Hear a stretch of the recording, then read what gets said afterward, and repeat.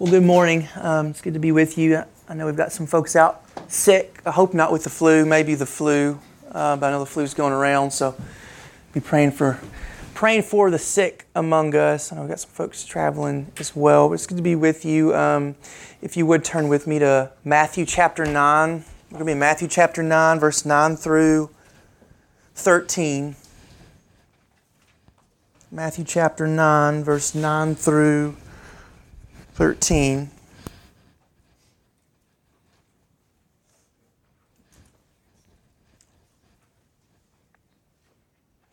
Matthew writes, "And as Jesus passed on from there, he saw a man called Matthew sitting at the tax booth, and he said to him, 'Follow me.' And he rose and followed him. And as Jesus reclined at table in the house, behold, many tax collectors and sinners came and were reclining with Jesus and his disciples. And when the Pharisees saw this, they said to his disciples, 'Why does your teacher eat with tax collectors and sinners?' But when he heard it, he said, 'Those who are well have no need of a physician, but those who are sick. Go and learn what this means. I desire mercy and not sacrifice. For I came not to call the righteous, but sinners.'" Many years ago, I was in Costa Rica, and it was in a food court in this mall, and of course I can't speak Spanish, still can't speak Spanish, even though I'm Spanish, whatever, I can't do it. But we're at this food court, and you just say easy things like numero uno, whatever. But this guy that I was with, I don't know why he thought if he spoke English like really loud and slow, that this man that can't speak any English would hear him. So he was saying what he wanted over and over again, loud and slow. And I said, he's not going to understand you better. He can't speak your language. Like, he can't respond to that. And so obviously that was hilarious and ribbed him for a really long time about it. Last week we said that it's so important that you and I know the identity of Jesus. Who is this Jesus?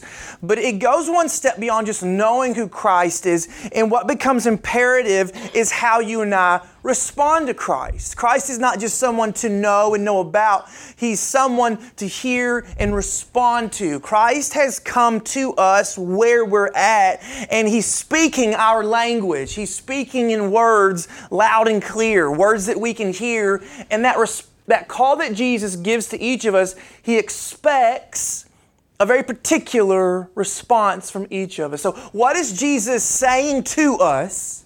What's His call? And then how does Jesus expect me and you to respond?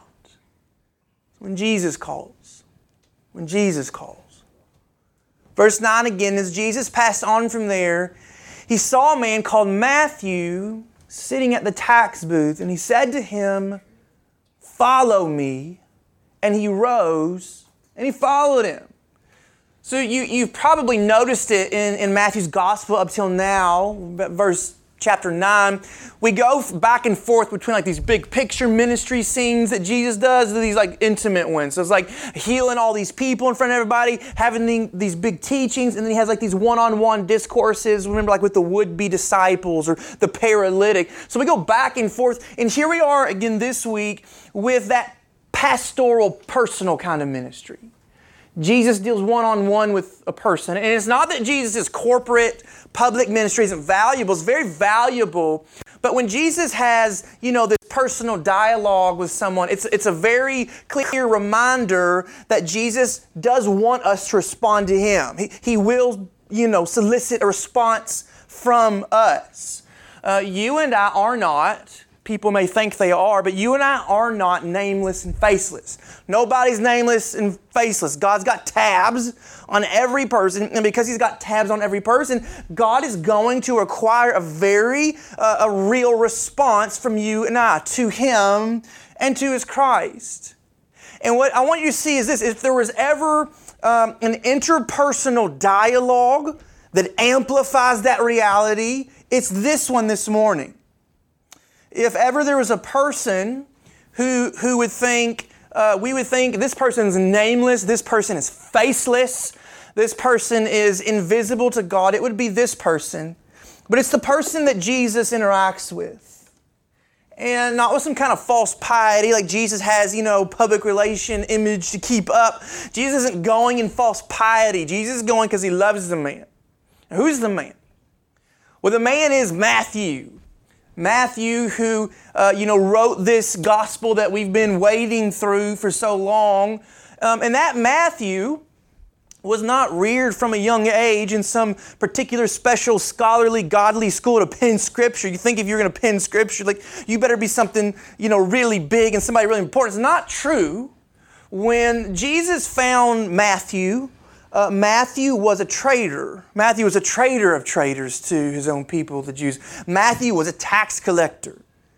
In one Bible dictionary defines a tax collector like this: they earned a profit by demanding a higher tax from the people than they prepaid to the Roman government.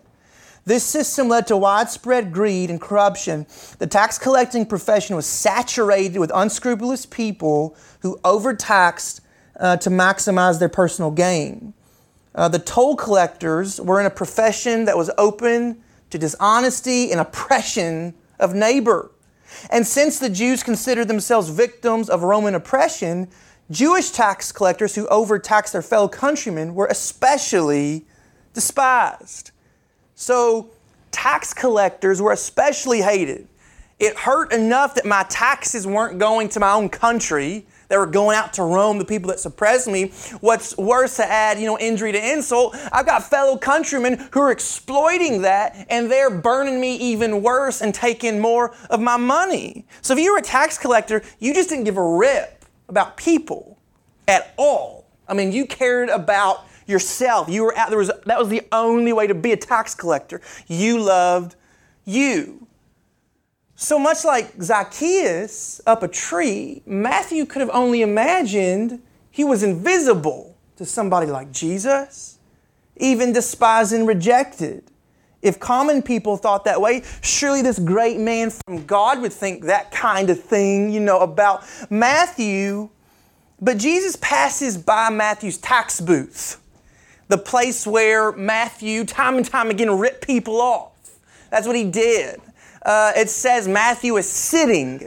It doesn't mean he sat or sometimes he would sit. It's a continuous state. So Matthew is over and over again, he's just sitting there doing what he knows how to do: sin, rob, steal. It's in that place that Jesus sees Matthew. It's in that place that Jesus comes to Matthew, to this beyond help, beyond repair soul. And he says this, he says, Matthew, follow me. Follow me.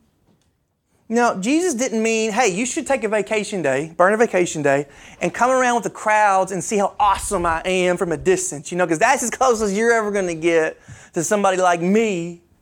Okay? That's not at all what he was saying to Matthew.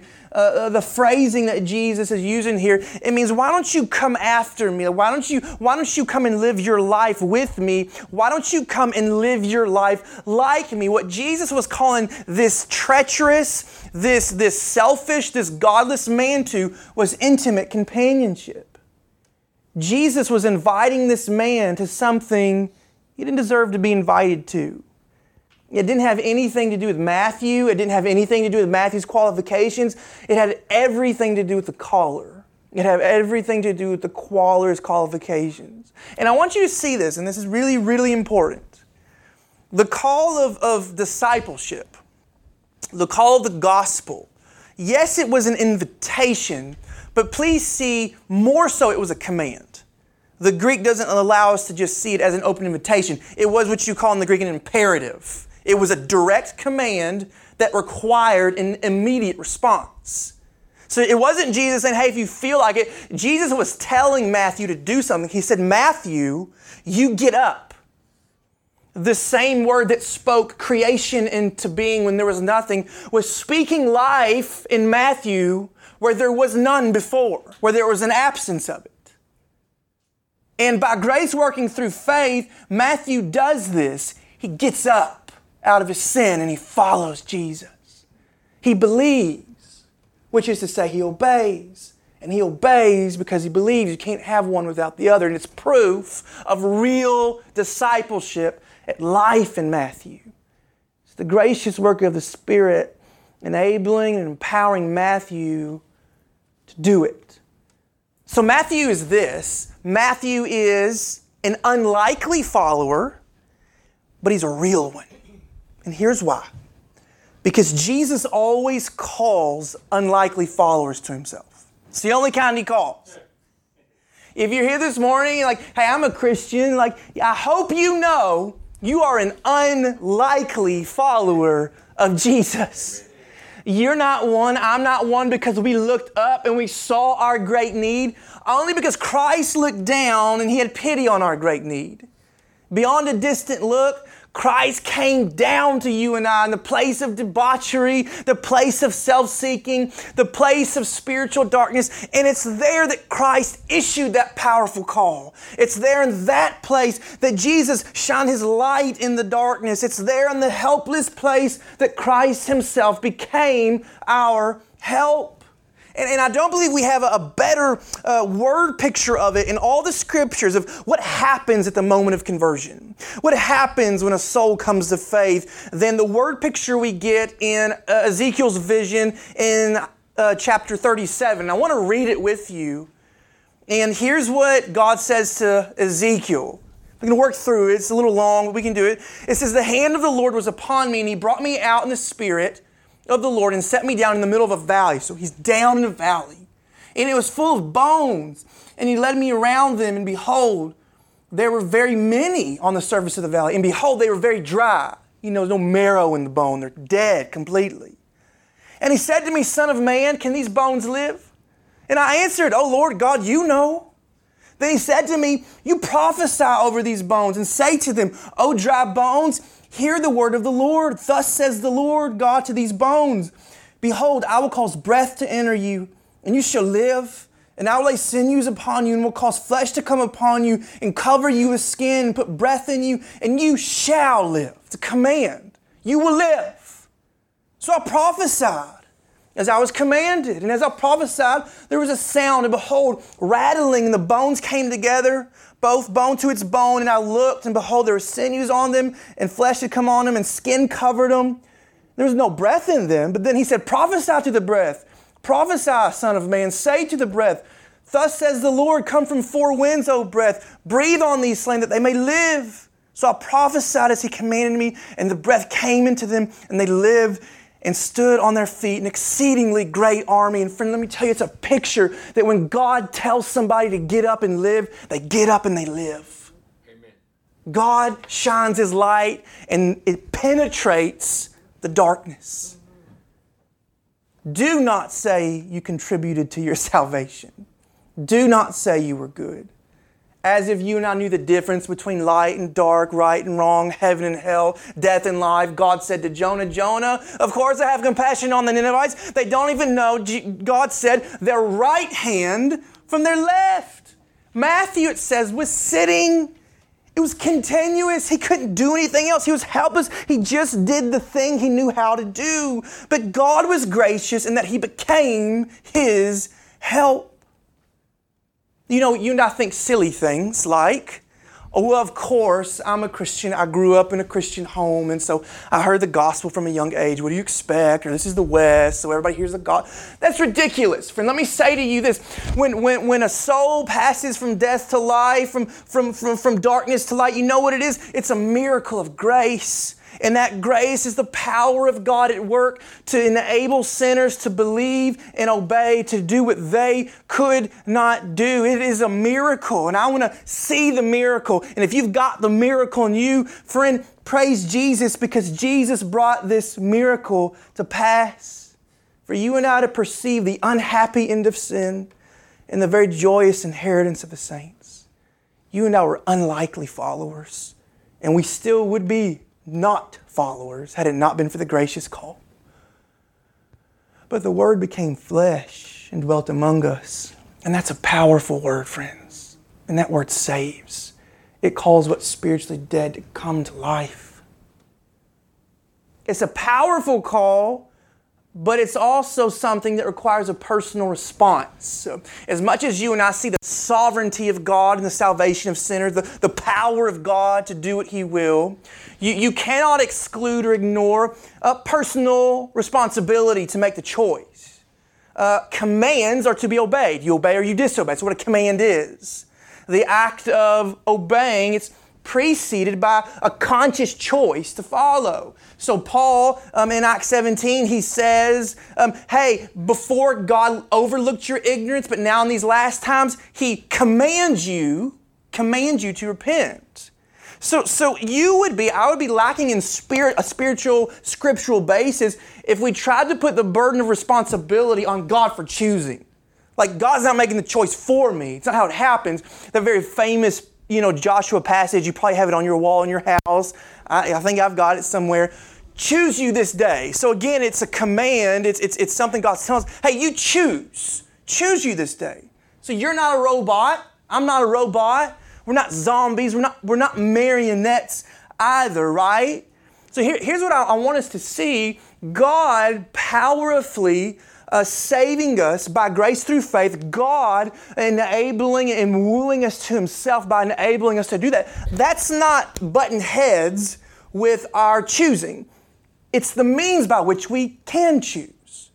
So the lofty call to Christian discipleship, it's accompanied by the grace and power to believe. The powerful call comes with the power to believe. That's how good God is that His Spirit draws us to say of our own volition, yes, amen, I want that. So passive discipleship is no discipleship. God will hold you and I accountable for how we obey the gospel and how we have or have not obeyed the implications of the gospel, our long-term discipleship, past becoming Christians. He supplied the call and He supplied the means of grace to believe for those whom He calls. So what's proof? What's the proof that I have real discipleship? Here's the proof. Have we gotten up with Matthew out of our sin and have we followed Jesus? That's the proof. Have we bid farewell to monotony and meaninglessness apart from Christ? He longs to be near you and I. He desires to bring us into life with Him in His kingdom. We're unlikely disciples, but we're made real ones. Here's why. Because God willed us to be something we were not. Christ made us, called us to something we didn't deserve, and the Spirit supplied the faith and the power to have it. And that Spirit won't be taken away. So you and I can be sure our discipleship will be kept until the very end. You and I can be sure with all confidence this lofty call of discipleship, which is too great for me. Oh, but I, a weak vessel, I, a jar of clay, I'm filled with Christ to fulfill it. And that's good news. And I will say, happily, it's something of a mystery, I think. And I need to be okay with saying, how does it work? I don't know how it works. I know it works. Paul says, hey, you, work out your salvation with fear and trembling. So you do that, comma, for it is God who works and wills within you for His good pleasure. So yes, God is sovereign, but at the same time, that sovereignty, it's calling me, it's drawing me to believe. And I just need to be thankful for the gift of salvation in Jesus, right? I mean, was it Augustine that said, I don't, understand to believe, I believe to understand, right? So the gospel's good for us, even if the mind of God, and surely we can all say, the mind of God is way beyond me. We're real ones, we're kept ones, we're able ones. We have been helped, we're being helped. We've been qualified, we're being qualified. It's the work of the Spirit of God within us, unlikely but real. And here's what I want to draw out with you this morning. I feel like as much as we hear that, it's like, yes, that's good. Like, that's good. I have confidence in the Spirit. And God has called me to this. It's God's work, and so I can obey, and it's going to be good. You and I think we often have spiritual amnesia. And it leads us into potholes we never should have hit. We're told to have joy always, for example. We've been qualified, right? Yet how often do you, or perhaps somebody they're constantly dealing with this shame, self-deprecation. And on the surface, oh, how noble, they constantly feel bad about their sin and how could God love you? It's not noble. Let me say this to you, it's really disgusting, and here's why, okay? It's proof of disbelief which becomes proof of disobedience. If you believe the gospel, you would believe Jesus took all your shame, which means you would live a free life. So it's a belief issue. You're not believing the gospel. You've been empowered. So you meet someone and say, oh, I'm just a hothead. I just have anger problems. No, you don't have anger problems. You have belief issues. You're not believing that Jesus died to your anger on the cross, and when He rose up victorious, He gave you a spirit of patience. He gave you a spirit of gentleness. He gave you a spirit of love. You're not a hothead. You're a disbelieving person. Friends, you need to believe the gospel. Or how often do we say things like, I can't do anything great for God. Oh, I couldn't imagine being one of those people that shares my faith all the time. Oh, hold on. Doesn't the Scripture say that the Spirit equips us for every good work? Hold on. So again, it's not an issue of something that's wrong with you. It's an issue that you're not believing who Jesus is and what He's done for you. So we need to constantly, again, preach the gospel to ourselves. It's the medicine, friends, for so many things I think that we hit and we didn't have to. I'm not saying God doesn't bring us through tough seasons, but I think we've put ourselves through tough seasons. Like, oh, the devil's really after him. He's not after you. You're just not believing the gospel. Amen. Believe the gospel. Amen. And I certainly don't want to say, like, I'm coming down on you, like, all you people can't believe. I mean, I'm struggling too, but what I want to do is not beat us down. I want to lift us up to where we are with Christ this morning. I want us to live in the power and joy and life of that grace. So we got it with Matthew. We got to get up and we got to stay up. It's been afforded to us in Christ. Look back at verse 10 with me. And it says, and as Jesus reclined at table in the house, behold, many tax collectors and sinners came and were reclining with Jesus and His disciples. And when the Pharisees saw this, they said to His disciples, why does your teacher eat with tax collectors and sinners? But when He heard it, He said, those who are well have no need of a physician, but those who are sick. Go and learn what this means. I desire mercy and not sacrifice. So we learned from Mark and Luke's account, it was Matthew. Why Matthew left that detail out, I don't know. But Matthew threw the party. So Matthew's celebrating Jesus with this big feast. And Matthew says that, he says it all the time. He says, behold. We talked about, hey, behold. He goes, hey, check. It's like, check it. Look at this. Look at this. Look at this.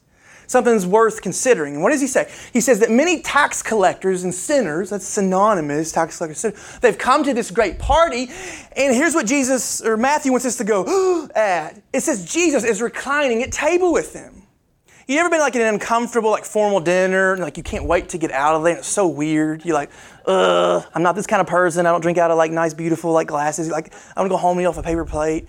Like that's not what happened, because it says Jesus was reclining at table, and it's a strange phrase to us. But what that means, Eastern, culture style, Jesus is down on a pillow on the floor, and he's leaning over like on his side, like probably on his elbow, and he's just eating, and he's just laying sideways talking and conversating. And I want to say this to you, he's just being with them. He's just being with them.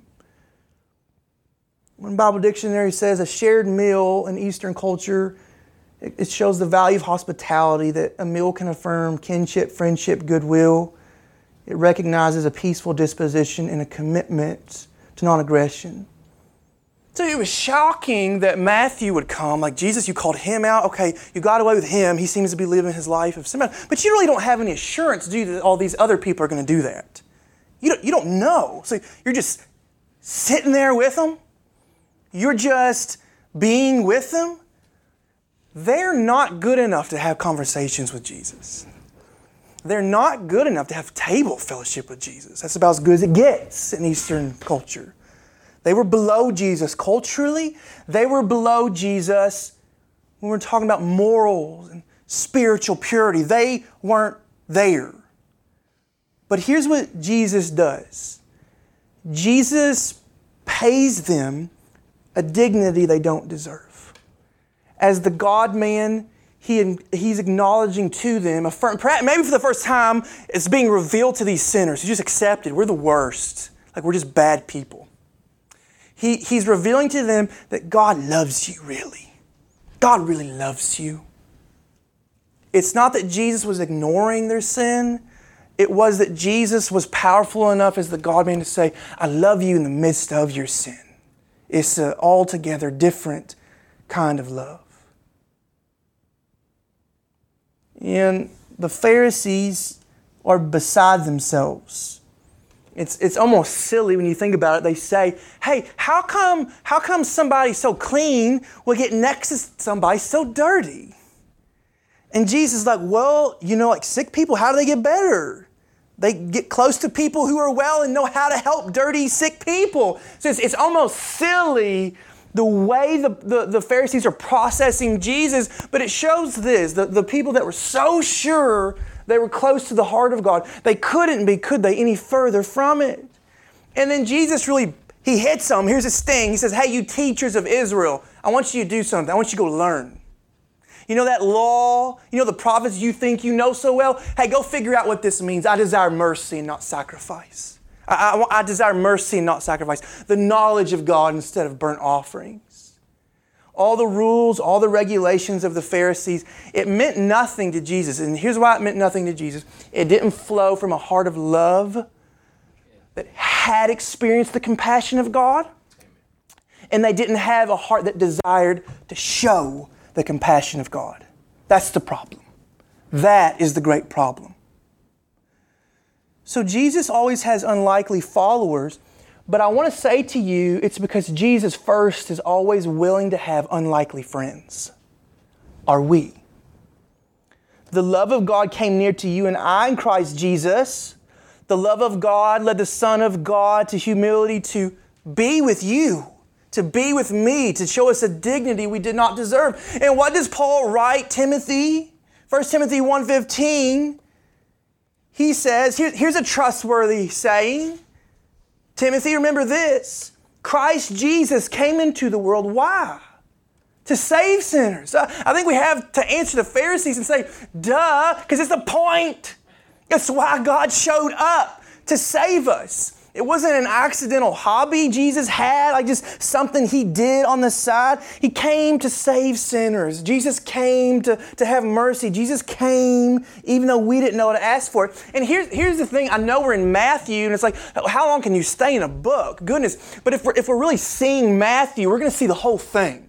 Anywhere in the Bible, you're going to see the whole picture. You're going to see that overarching grand redemptive story of God. So we go all the way back to the garden. In the very moment the first man fell, God does not separate Himself. He says, hey, yeah, I got to separate myself from you. But what does God do? He pays Adam, that first sinner, this dignity. He says, hey, I'm going to send somebody to you.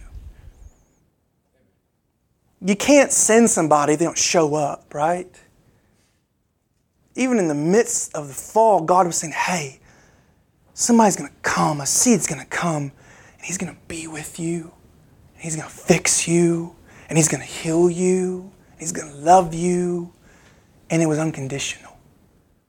That's how good God is, that in the beginning, even before time, Scripture says God had a definite plan to save sinners. Mercy deserved. Those two words don't work together, do they? That's like just saying you didn't do anything wrong. Mercy by its nature, oh friends, it's undeserved. But I want to say it's the very thing that God has shown us in Christ. If mercy for sinners pulses through the Bible, the whole story, which is to say, I think it pulses in Christ, which is to say it pulses in God. If you and I are going to call ourselves followers of Jesus, should we not say that the love and compassion of God for sinners pulses through us? One commentator notes that Hosea is not a religious reactionary who simply desires to stamp out social sins and impose religious duty. To the contrary, he desires that his reader acquire the loving and compassionate heart that comes from, here it is, a transformational life with God. Remember what Jesus said way back in chapter 5 in the Beatitudes? He said, hey, sinners love sinners, tax collectors love tax collectors, Gentiles love Gentiles. Big deal. It's supernatural. It's otherworldly. In fact, it says it's of the perfections of the Father to love people who don't deserve your love, to have compassion on mercy on people who don't deserve it. Those are the people to which we should be with and love, because it looks like God to love where love is not due, where love is not deserved. It's a transformational love. And I think it's got to be proof You know, you can't be transformed and not be transformed. Like if you're transformed, you're transformed. You're like a caterpillar. Like a caterpillar is not a butterfly. It can't fly. It can call itself. So you and I can say, oh, I'm a Christian and yes, I've been saved. But the transformation comes out on this. I can't help it. I love sinners. And I will be the first person to say, like, I constantly need God, like break my pride down, like break my callous down, like just get in my like church, rhythms, and it's good. And if the sermon's good, I go like, okay, that week was good. And then like live, like that's good, but I need to live outside of that and like go and have a compassionate heart of this Jesus, like in places that I go. And if I don't know, like, Lord, I don't know, but I need you to show me somebody, because you love sick people. You love people who love sin. So I need to love people who love sin, and I need to be with people who want to just sit in their sin, not so I can be reintroduced to sin, but so that I can introduce them to Jesus who can save them from this. So again, friends, it's a hard task, but it's the task we've been called to. So I don't want to begrudgingly be an evangelist. I want to say, Lord, here's my life. How do you want to use me? Your love goes free. I want to be a free vessel that your love goes through. Self-righteousness, then, is antithetical to the heart of God. Self-righteousness is a poison. You know what that poison does to you? It moves you and I to hold the love of God hostage. Nobody's going to hear about this. I know about it, and it's good, but I don't have the time today. I don't have the care today to sacrifice and just be with someone else and love someone else. That's what we're called to do, friends. Following Jesus, I would say it's elite. It's not exclusive. The great grace of the call is accompanied, friends, by the privileged responsibility to make the call known to everyone. To everyone. Paul says in 2 Corinthians, we're ambassadors. The thing about an ambassador is they're not just somebody from a place, they represent the place. That person has the place they represent, like the best interests in their heart. Like, I love the place I'm from, and whatever I'm doing, whatever deals I'm making, whatever I'm saying, it's because I love this place and I want this place to be known for what it is. Like, I'm an ambassador for it. And that's the exact same thing Paul calls us to. Like, you should not be an ambassador of America if you love China. Like, you have like a wrong love there. Like, you got to be from the country you're from. So again, like if I'm from God's country, like I should just like, nobody has to bend my arm to be an ambassador. Like I want to do it. Like I want to do it. So again, I say to you, like I'm not shooting 100 on that, but I'm sure, back to the first point, that if I'm living in the Spirit, I'm believing the gospel, and I know how good it is, it's not just something I'm going to say, wow, God, you've done this for me, but let me take this to the world, because man, if you love me, you're wanting us to go and love the world. And so that's just a church, I want to be. I want to, get there, and maybe it's not going to happen overnight, but still, when does a candle start burning? When you light it, or when it's half, burned down? I think we think, well, maybe when the candle burns halfway down and I know some stuff, I'll start shining. It's like, no, the moment you light the candle, like even if it's a small flame, like you should start flickering. People say, hey, there's a candle, there's a light. So it's the same thing for us. Wherever we're at, like we need to be going and going and going and going. I love evangelism. I love that we say, hey, we're just going to do that once a month. We're going to go to the park and share the gospel. It's hard. It's difficult. And I'm always like, oh, gosh, maybe it'll rain. We don't have to go because it's awkward. It's weird. But it's good.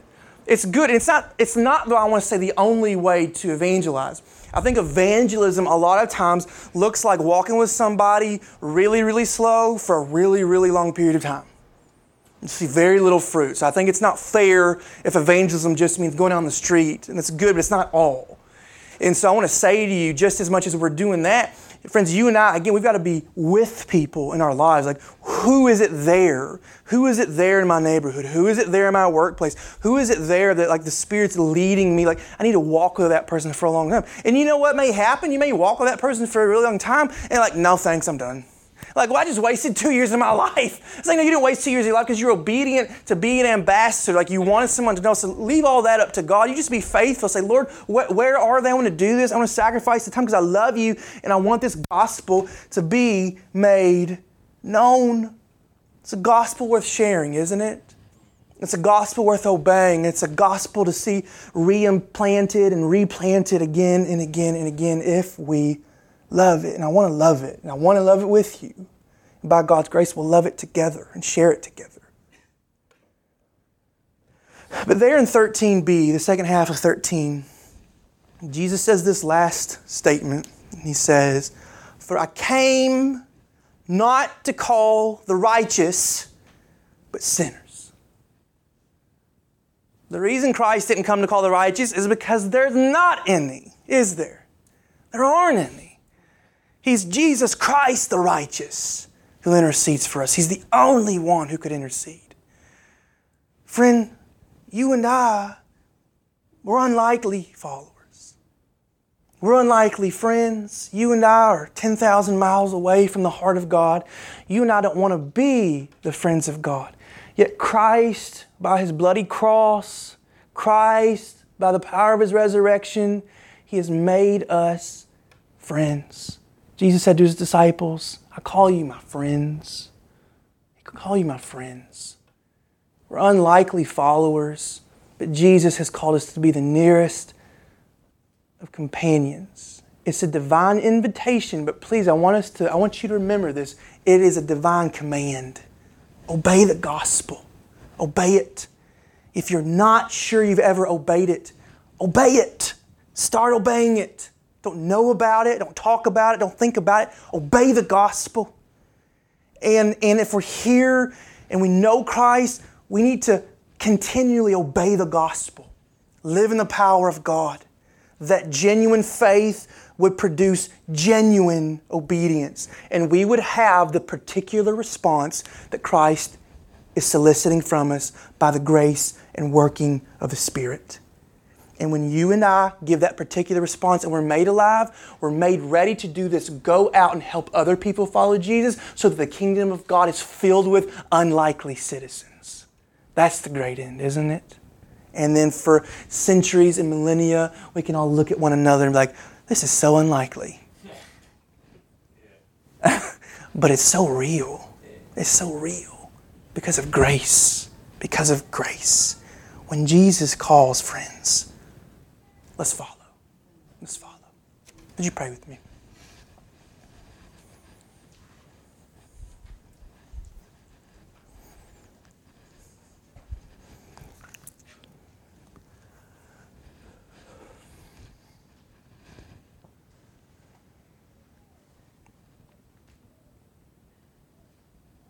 Father, your mercy endures. Your mercy is new every morning.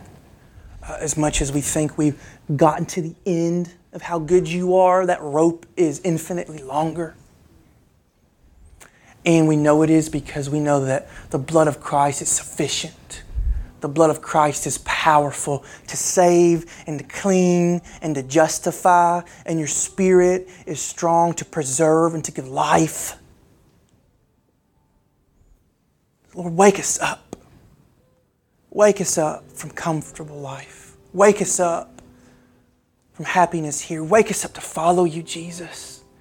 That we would bid farewell to everything we had. Consider it a loss to know Christ and the power of His resurrection.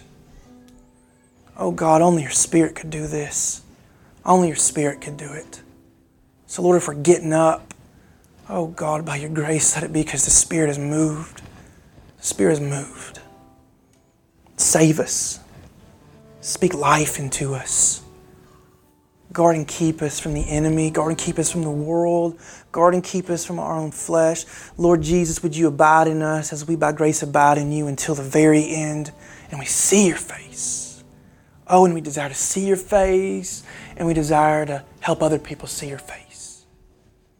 Be our joy, Jesus. Be the only thing we want. Be the only thing we need. Be our great treasure. So we just worship you in these moments. Just pray your word would just turn us towards you. Make us like Christ in all things. I just pray that in Jesus' name. Amen.